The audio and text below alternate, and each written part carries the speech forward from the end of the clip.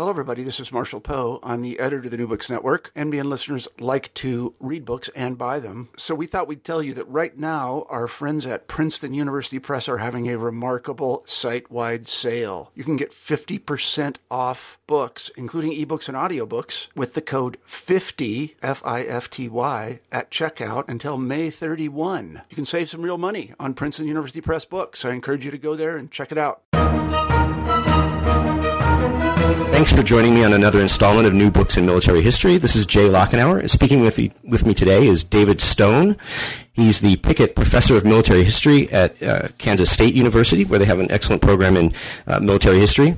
And he also directs the Institute for Military History there, Institute for Military History and 20th Century Studies there. He's a well-known author on Russian and Soviet military history.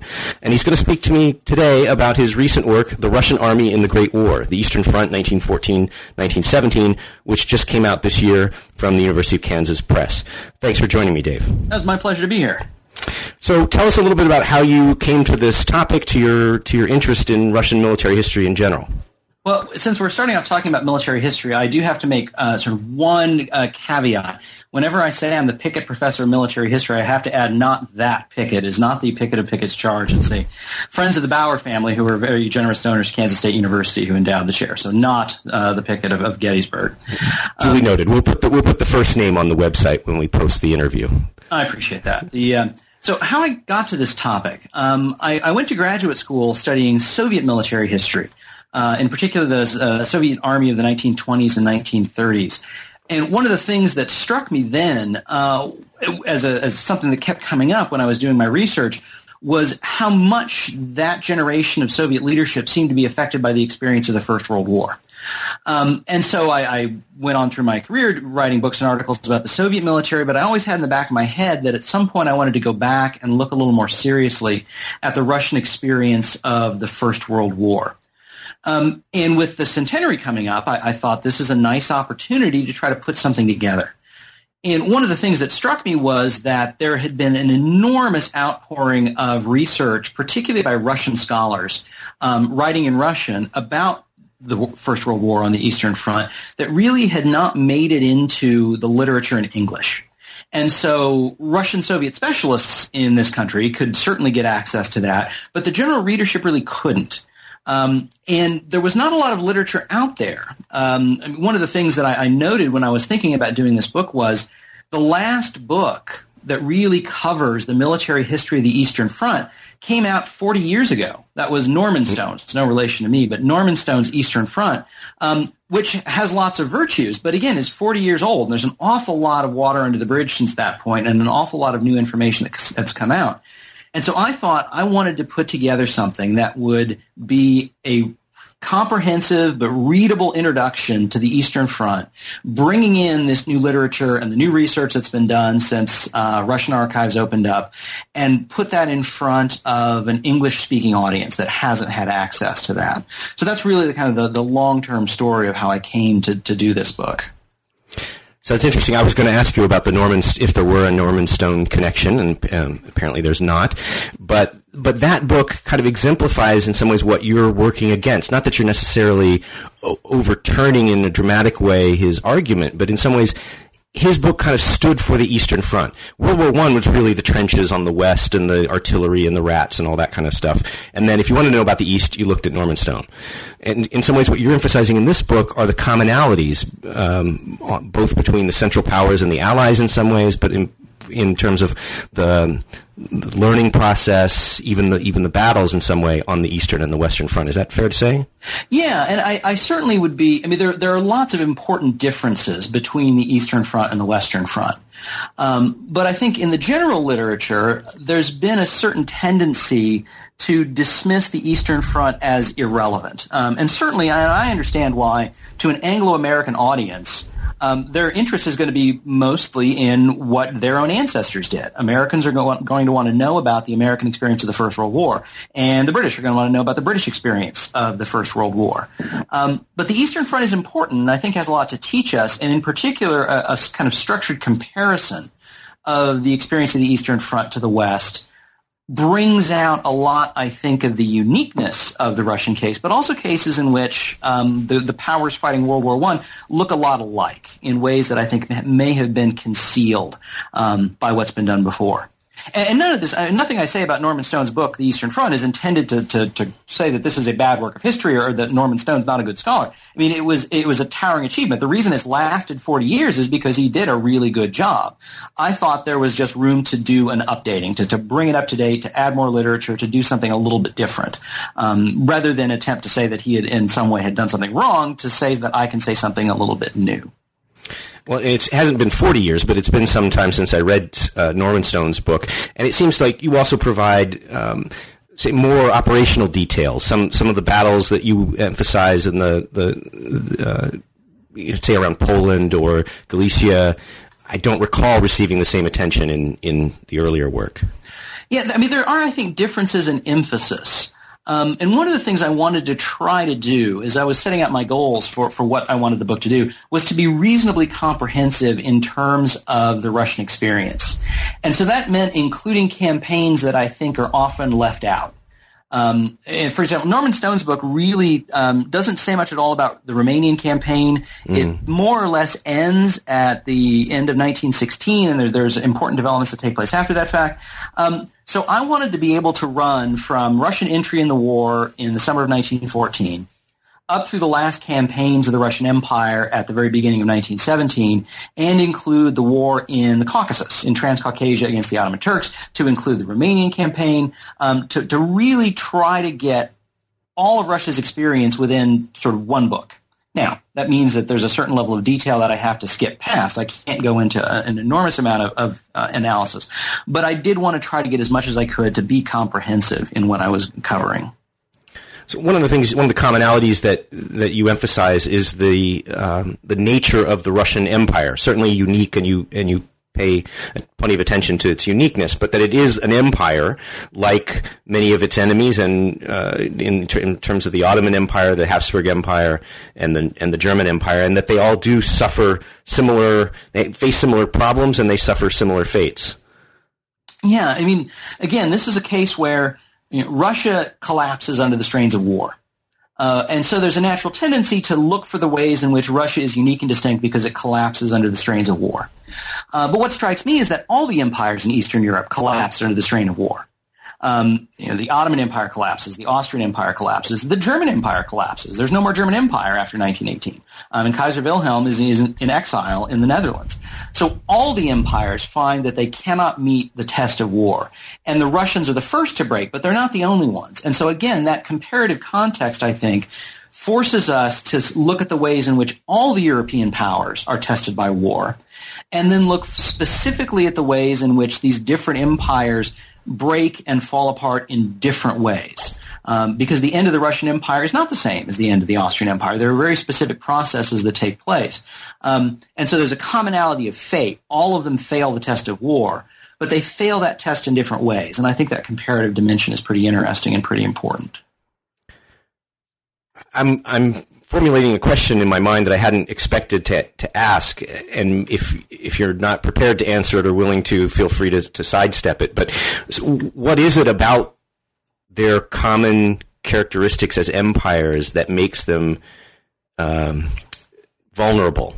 So you define empire very clearly, which I appreciated as a combination of authoritarian government, varied political structures, and a heterogeneous population. Were those the issues that caused all four of them to collapse really within a year of each other? I don't know if I go that far, because to a degree, I mean, essentially, it's not the United Kingdom at war; it's the British Empire at war. And so Australians and New Zealanders are fighting. The British Empire is drawing soldiers from India and from Africa and all over. And France is an empire. France is a little less dependent on its empire to fight the war than Britain is. But until the United States enters the war, I think you can make a good case that all of the parties fighting are empires. And you could make a reasonably good case that the United States is an empire in 1914. It's not as clearly an empire. It's harder to put the U.S. in that category, but you could make an argument. And so I think that what we may be looking at here is a kind of an old tradition in European history, which is that Europe kind of runs on this slope from west to east. that economic and social development is, as a rule, more sophisticated in the West than in the East, and you can kind of draw a slope from one end to the other. And so the empires of Eastern Europe are less economically developed, less socially sophisticated. Their governments are less able to manage particular tasks that they have to deal with. And so I think that might be the pattern that I would observe. And again, we're working at a very high level of generality here. But I would say that that's what I would point to as an overall interpretive arc rather than just the fact of being empires, because I think you can make a case for empire being a commonality to all the states at war, all the major powers at war in 1914. It might be that varied political structure aspect, because in some ways the British Empire varies less. The French certainly less. The Americans, when they come in, I'd say, they don't qualify as empires as much in that kind of category. And really, it's those social political structures that you argue make the Russians particularly vulnerable, the weaknesses of the Tsarist state and really of the Tsar himself.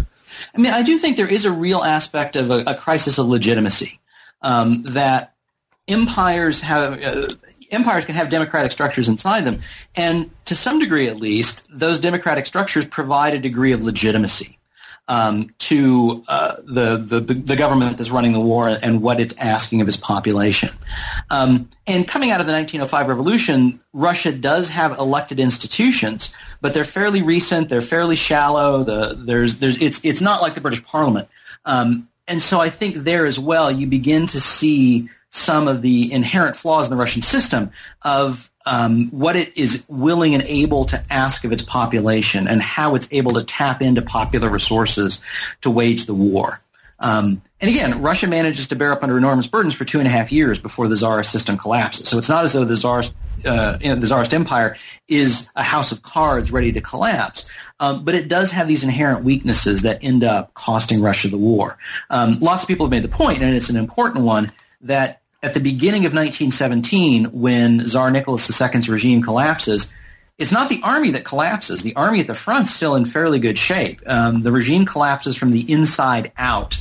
And so it's the home front that fails. It's the Tsarist government that essentially gives in first, not the soldiers at the front who are bearing the bulk of the suffering. One of the points that you emphasize already in the introduction is that the failure of the Tsarist state to really prepare itself for total war, right? It doesn't transform its society, its economy to the degree necessary or to the degree that the Germans do, the British, and so forth, that they make these accommodations to the needs of the style of war being fought in the Great War. Yeah, I mean, one of the things that's really striking about the Russian experience of war is just how dependent it is for very basic functions on the voluntary efforts of Russian civil society. And the easiest way to see this is in medical care.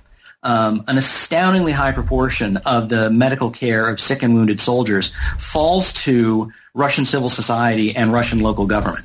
And you would expect that of all things, that it's the Russian central state that would be responsible for the care of wounded soldiers. And it's really not. And so there's two things to notice about that. I mean, one is that Russian civil society turns out to be fairly effective. It does a good job at what it's being asked to do. That's one point. But the other point is that the Tsarist state is always reluctant and slow to fully integrate Russian society into the war effort. The Russian War Ministry was always leery of private industry when it came to arms contracts and munitions manufacturing. The Russian state is always mistrustful of the political agendas of Russian civil society. And that has this long-term corrosive impact on support for the Tsarist regime and Russia's performance in the war that turns out to be, in the end, fateful in finally bringing down the regime. It's kind of a vicious cycle. The lack of confidence in their own legitimacy breeds further questions about the legitimacy of the state, which then leads to its defeat. Indeed. Yeah, I think that's a good way of putting it. Yeah. So with this notion of the collapse of the civil society, the home front, essentially, as a German historian, I can't avoid the comparison to the stab in the back legend of the 1920s, that it was Jews and socialists who promulgated by Hitler and Ludendorff and so forth, that the army had been victorious at the front.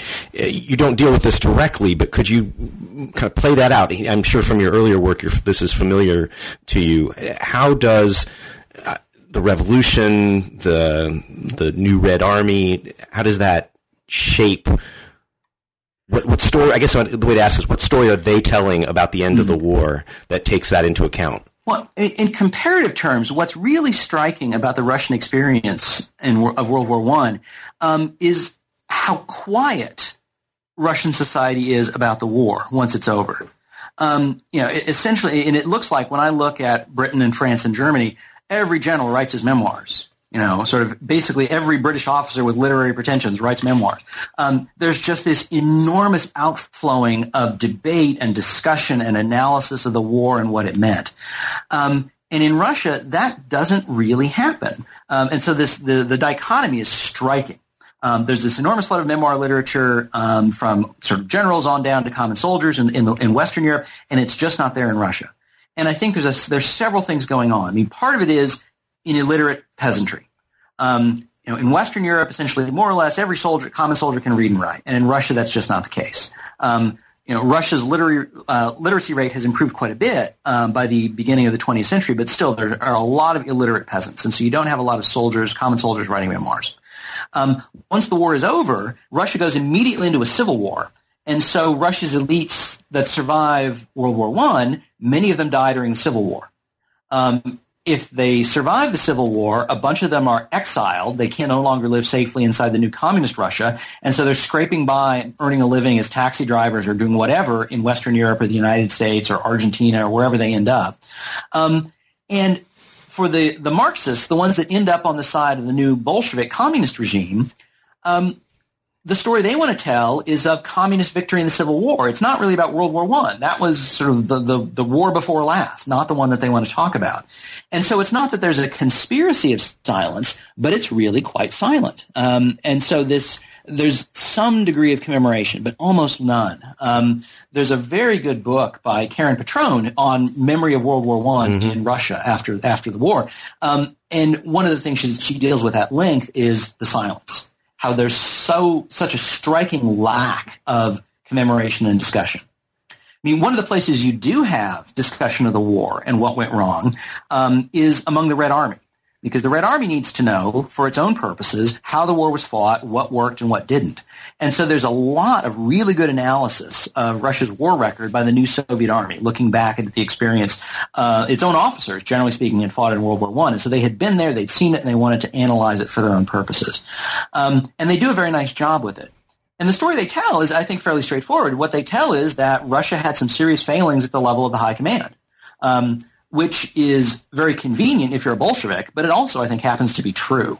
And so the Russian army, the Soviet army after World War I doesn't really have to do a lot of violence to the historical record when it's talking about the war and what went on. What it wants to do and the story it wants to tell nicely coincides with reality, I think. Well, I can put in a quick plug for Petrone's book. It was on my list of books to read, and I was ready to interview her when I got scooped by one of the other channels on the New Books Network. So I believe it's cross-posted on our New Books in Military History, but I didn't actually get to read the book or speak with her. So I'm glad you mentioned that and provided that reminder. Let's talk about some of the battles. First of all, the fall of 1914 interests me as a scholar working on Erich Ludendorff, the German general, and I was really fascinated to see your account of it. Our mutual acquaintance David Cairns wanted me to ask you about your impressions of Solzhenitsyn's August 1914 as a story of that time period. I read it recently, and he turned me on to it. Yeah, Solzhenitsyn's that August 1914, I really enjoyed. I have to be honest, I last read it in Moscow 20 years ago. Okay. And it, as Solzhenitsyn's novels go, it's, I think, underrated. It's definitely a good read. He has a fairly like with everything with Solzhenitsyn, he has a fairly idiosyncratic view on lots of issues of Russian history. And his interpretation of, I think in terms of the events of the Battle of Tannenberg in 1914, it's really not bad. It's pretty good. But there's a sort of wistfulness in Solzhenitsyn that the alliance with France was always a bad idea. And part of this is Solzhenitsyn's own attitudes of mistrusting the West and Western culture. And so I think Solzhenitsyn, to a certain degree, sees Wilhelmine Germany as more in line with Russian values, and that Russia sacrificed itself in 1914 in service of sterile, godless, calculating, excessively rational and logical Western Europe. And so that's where I think that Solzhenitsyn, in my opinion, goes wrong, is that he's sort of imposing his own particular interpretations of Russia and what Russian culture means, and reading World War I through that lens, that Russia was fighting the wrong war against the wrong enemy.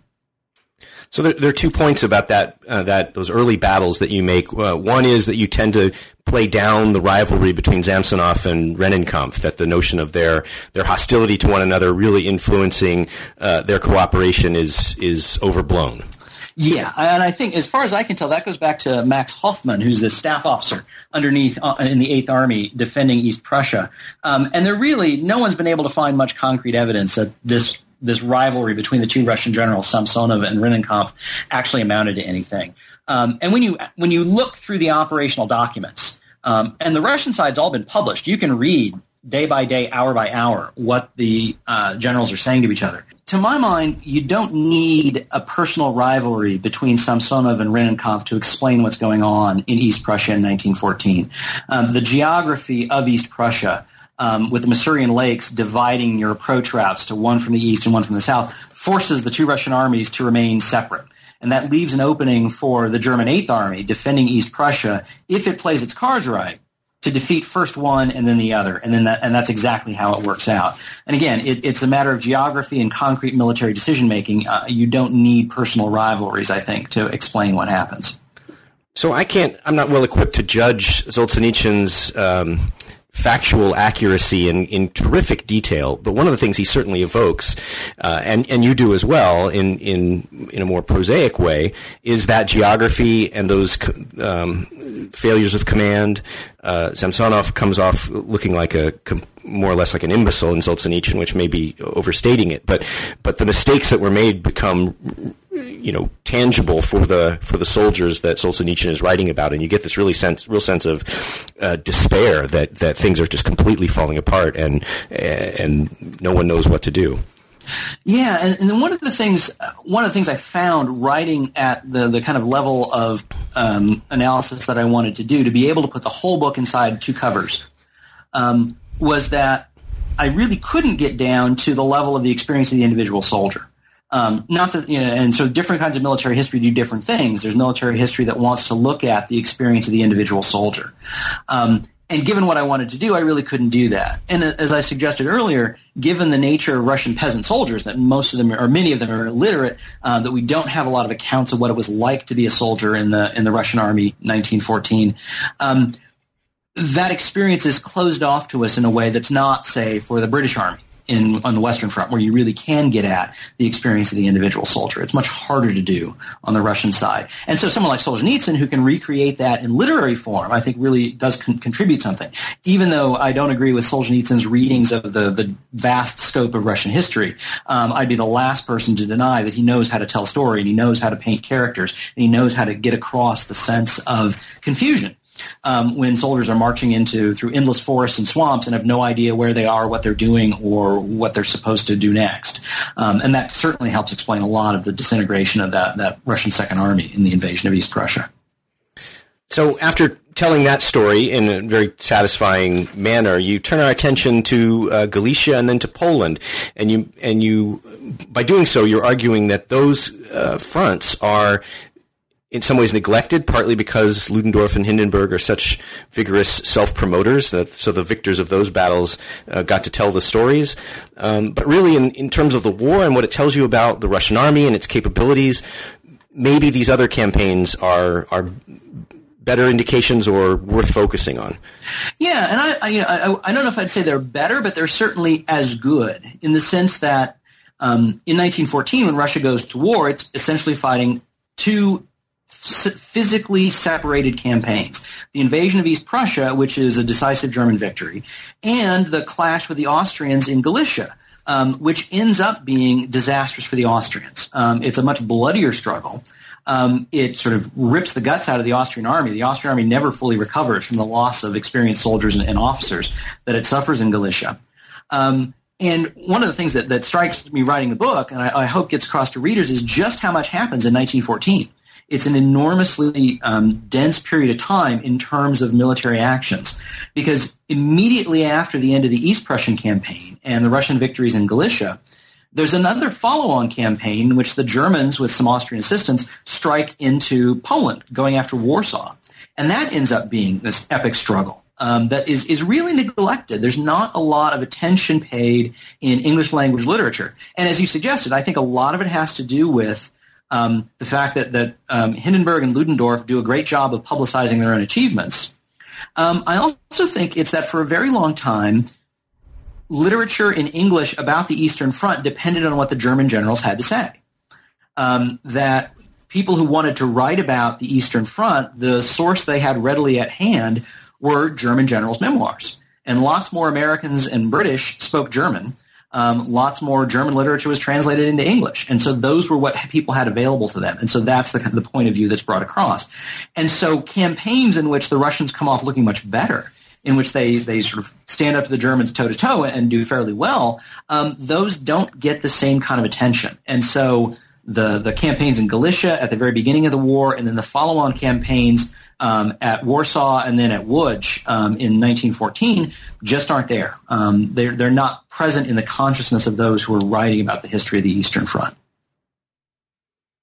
So you argue pretty clearly that the decisive advantage that the Germans really had in the war was their heavy artillery, that was really disastrous for the Russians not to be able to match that, not to be able to provide shells for the artillery that they had, because in the terrain of Eastern Europe and Russia, being able to destroy the frontline fortifications and force the enemy into the open to fight was decisive and resulted in huge Russian casualties. Yeah, and I think you especially see that in 1915. In 1914, the campaigns are still sufficiently mobile that heavy artillery doesn't matter so much, because field fortifications and trenches aren't as useful as they become later in the war because things are moving too quickly. In a sense, the fighting bypasses trench systems before they can get really dug in. But then in 1915, we really do see this issue of artillery coming to the fore. And that's the Great Retreat. In the late spring of 1915, when the fronts have stabilized, the German High Command makes a considered decision to turn its reserves east, that the chance for quick victory in the West has been lost, and so the time has come to turn forces east to see what can be done against the Russians. And what the Germans engineer at the Battle of Gorlice-Tarnow in Poland is a breakthrough of the Russian line by using heavy artillery, which the Russians can't recover from for months. The Germans are able to systematically continue a process of keeping the Russians withdrawing until essentially the Russians have to abandon all of Poland. And that initial process really depends on heavy artillery, that the Germans can physically annihilate Russian frontline positions because the Germans have heavy artillery and the Russians don't. Now, after that, once things are moving, then you see German superiority in mobile warfare coming to the fore. It's less than about heavy artillery and more about German ability to operate on the battlefield. In a sense, when you go through the narrative of what happens in 1915, you can see German operational work repeatedly. There's a series of kind of 4 iterations of a cycle. The Germans make a breakthrough, force the Russians into retreat, consolidate their gains, and then launch another offensive before the Russians can prepare themselves to meet it. And that happens 4 times over 1917 and ends up with the Russians losing all of Poland. So there's this combination of things going on. One is German superiority in heavy artillery that enables breakthroughs. And then the German superiority in moving troops on the battlefield, getting them to where they need to be, that the Russians are simply not able to react to quickly enough. And I think in both those cases, you see a couple bigger issues that I would want to point to. In terms of heavy artillery and ammunition, that gets back to the question of ability to organize society for war. Because nobody expects that the war is going to be as draining as it is in terms of war material. And the Russians are less able to cope with that than the other powers that are fighting. That's sort of one point. And then the other is that the Russian high command, while it works reasonably well, is just not quite ever able to react quickly enough to keep up with the Germans. You could call that the decision cycle, say, that the Germans are making up their minds and implementing plans more quickly than the Russians can deal with it. And both those things, I think, speak to a certain degree towards Russia's comparative incapacity relative to the Germans. The Russians are always capable of fighting the Austrians. They have no trouble sort of matching up and defeating the Austrians. But against the Germans, they're never quite able to manage that.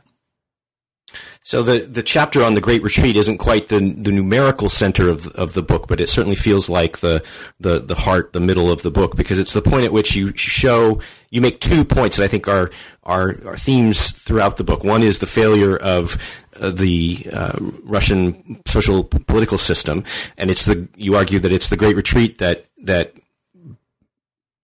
puts starts to hammer that apart, the political system, but not the military one. That the fact that the military recovers from that long retreat in 1915 to launch serious offensives and to perform quite admirably in 1916, relatively speaking, speaks to the relative capability of the military side of the Russian equation as opposed to the social political one. Yeah, I mean, one of the things, the bigger themes that I talk about in the book is contingency, that things could have worked out very differently. Because when we talk about the war on the Western Front, it has a certain kind of inevitability that, you've got 4 years of soldiers shooting at each other and dying for no reason. And there's a certain kind of fatedness to it. It doesn't seem like anything's happening. But in the East, things happen, and things could happen very differently. One of the things that we see in World War I is that armies can collapse, and they do. The German army on the Western Front collapses at the end of the war in August and September 1918. The morale breaks. The Germans are no longer willing to fight. The Italian army at the Battle of Caporetto is in disastrous shape and collapses. The end of the war in the East, when the Bulgarian army collapses at the very end of the war. And what's striking about Russian performance in 1915, as they're retreating hundreds of miles through Poland, as 2 million Russian soldiers are killed, wounded, or captured, the Russian army remains a force in being. It's still under orders, it's still organized, and it's still fighting. And that's a negative achievement because it's a defeat, but to some degree at least, it's a defeat which is not devastation. But the Russian army, as you say, holds up and continues to be a force that the Germans have to reckon with. And their efforts at turning reserves east in 1915 to try to end the war that way ends up failing. The Germans have won on the battlefield, but they haven't brought the war any closer to an end. And so the German long-term strategic problem is still as serious as it ever was, that Germany doesn't have the resources to maintain a global war, that the British blockade is going to have a long-term, very negative influence on German quality of life and standards of living, and that Germany's, in the long run, going to have trouble winning the war. So the point about contingency forms a nice segue then to let you talk about what you stated earlier was an important mission of this book, which was to talk about some of the areas on the Eastern Front that don't get mentioned, the Ottoman Empire, Romania, because both of those, you make the point very early on that these alliance systems kind of shape the outbreak of the war for sure, but they don't determine certain outcomes. And so that, Italy obviously doesn't honor its alliance obligations.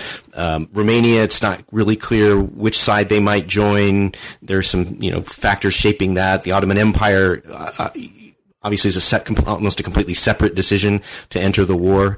What made it so important for you to talk about those areas? Well, what I find when I'm teaching Western Civ, so if I've got to cover the history of Europe and I've got 15 weeks to do it, you necessarily simplify. And so there's many times I've given an undergrad lecture about the origins of World War I, and I talk about the importance of the alliance systems. But as you say, the alliance systems turn out to be a little less rigid than you'd expect. Italy was part of the Triple Alliance with Germany and Austria-Hungary and wanted no part of the war. Romania was sort of essentially holding out for the highest bidder in 1916. The Ottoman Turks end up aligning themselves with the Germans, but they had it was the British that built up the Ottoman Navy. The Germans built the Ottoman Army, the British built the Ottoman Navy, and the Ottomans had made a play for a British alliance.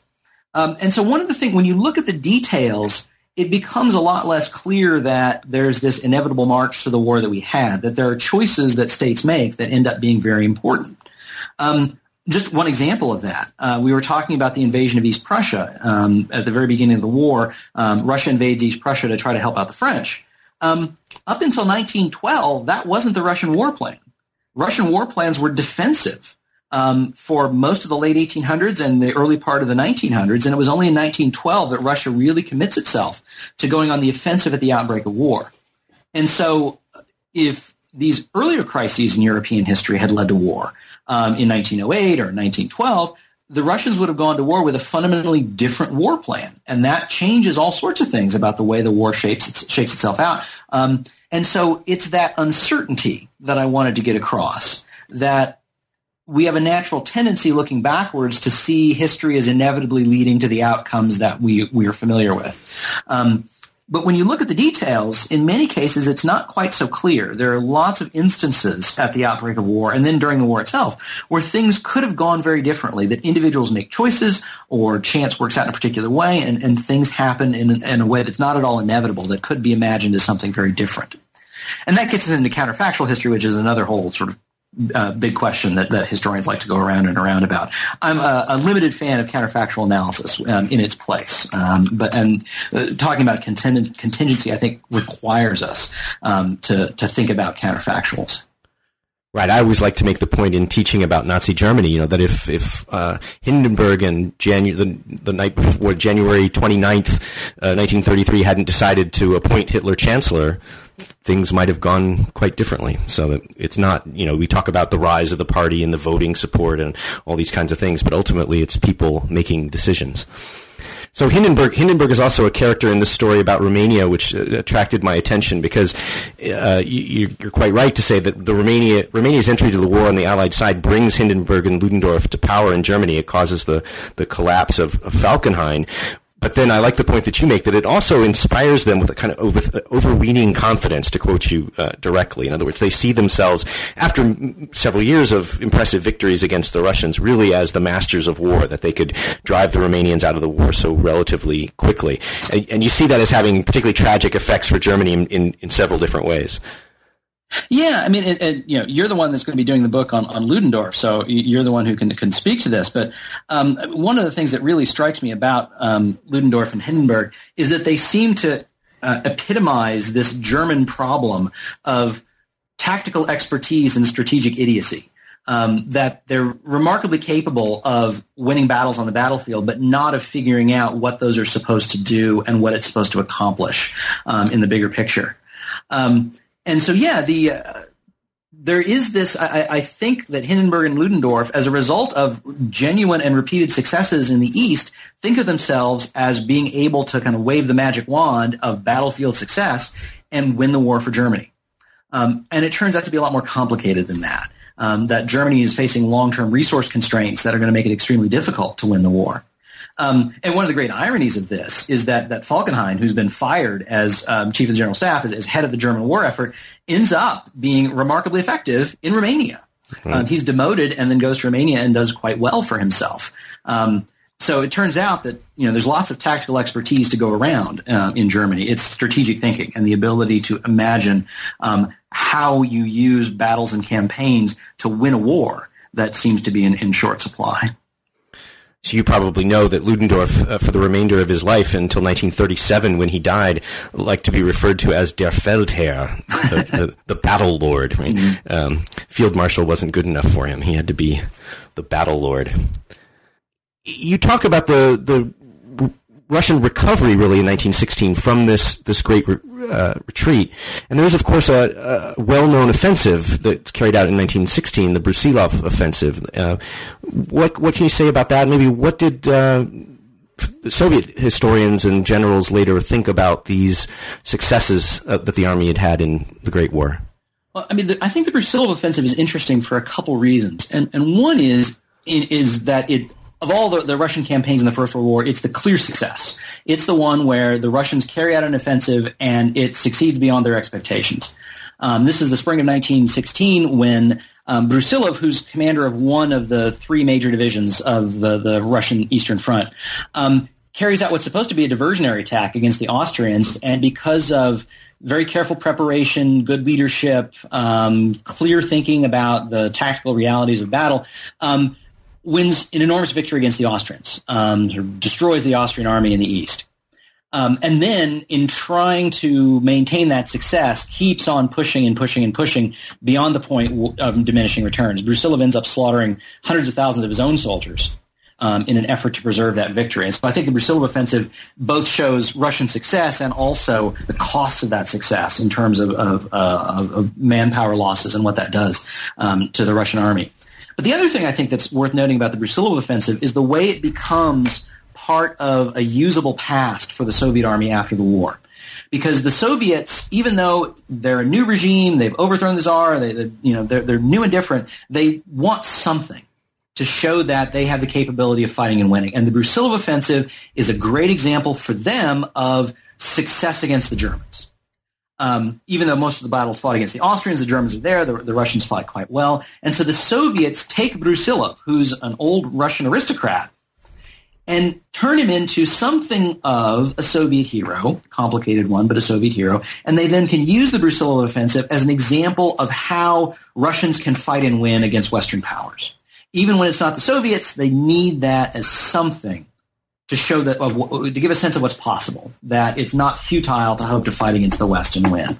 And so Brusilov becomes important not only in his own right, but also important for the Soviets as a symbol of what Russians can do. Even when they're not calling themselves the Russian Empire, even when it's a different army, they still want Brusilov as an example. Do the Soviets make the point about, or do they seem aware that Brusilov pushes too far? Because that's another way in which the Eastern Front has some similarities with the Western Front. In other words, if you think about Verdun or these battles that they start out with a certain kind of intention, but then often get pushed to the point where the attackers are suffering as heavily as the defenders. You really don't. I mean, right after the war, there is an active debate about Brusilov and what he did wrong and what he did right among sort of Russian generals who had fought in the war, who had observed what had happened and have varying opinions about what he did and whether it made any sense. That goes away, and I think pretty quickly there's a debate at the margins about Brusilov, but the question of casualties is kind of shunted aside. Brusilov is more useful to the Soviets as an example of victory, and they don't want to complicate that too much. Certainly, Tsar Nicholas himself, and Tsar Nicholas was not a guy who was quick on the uptake. Tsar Nicholas was worried about casualties during the Brusilov offensive. But after the fact, once the war is over with, that aspect of the battle really gets pushed aside, I think. Well, thanks very much. I mean, there's obviously more to the book than this, and you touch briefly on the Revolution and Civil War at the end, and I highly recommend it to any of our listeners. If you listen to one of the podcasts to prepare for this and made it all the way to the end, then you're forewarned that I usually ask my authors to recommend my next book. In other words, what's a recent book in military history, say in the last 2 or 3 years, that you've read that really impressed you, deserves more attention than it's gotten? I would say, there's a couple things. There's one coming out on the Soviet side. There's one coming out by a guy named Whitewood with University Press of Kansas on the Great Purges in the Soviet military. That's really good. I reviewed the manuscript and was extremely impressed. That's going to be out, I believe, I'm later this year. So keep your eyes out for Whitewood on the Great Purges in the Soviet Army. If people are interested in the Eastern Front, there are a number of very good campaign studies. They tend to focus on the German side. We're still waiting for a number of good campaign studies on the Russian side of the war. But Richard DiNardo has written a number of very good campaign studies on what's going on the German-Austrian side of the lines. Michael Barrett also has a couple, one on Romania and then one on the invasion of the islands off the coast of Estonia, Operation Albion, that are very good. And so people who want to follow up on the war in the East, I think Richard DiNardo and Michael Barrett have both done some really good books that are worth following up on. Well, thanks very much. I'm noting these down. And thank you very much for your time. All right. My pleasure.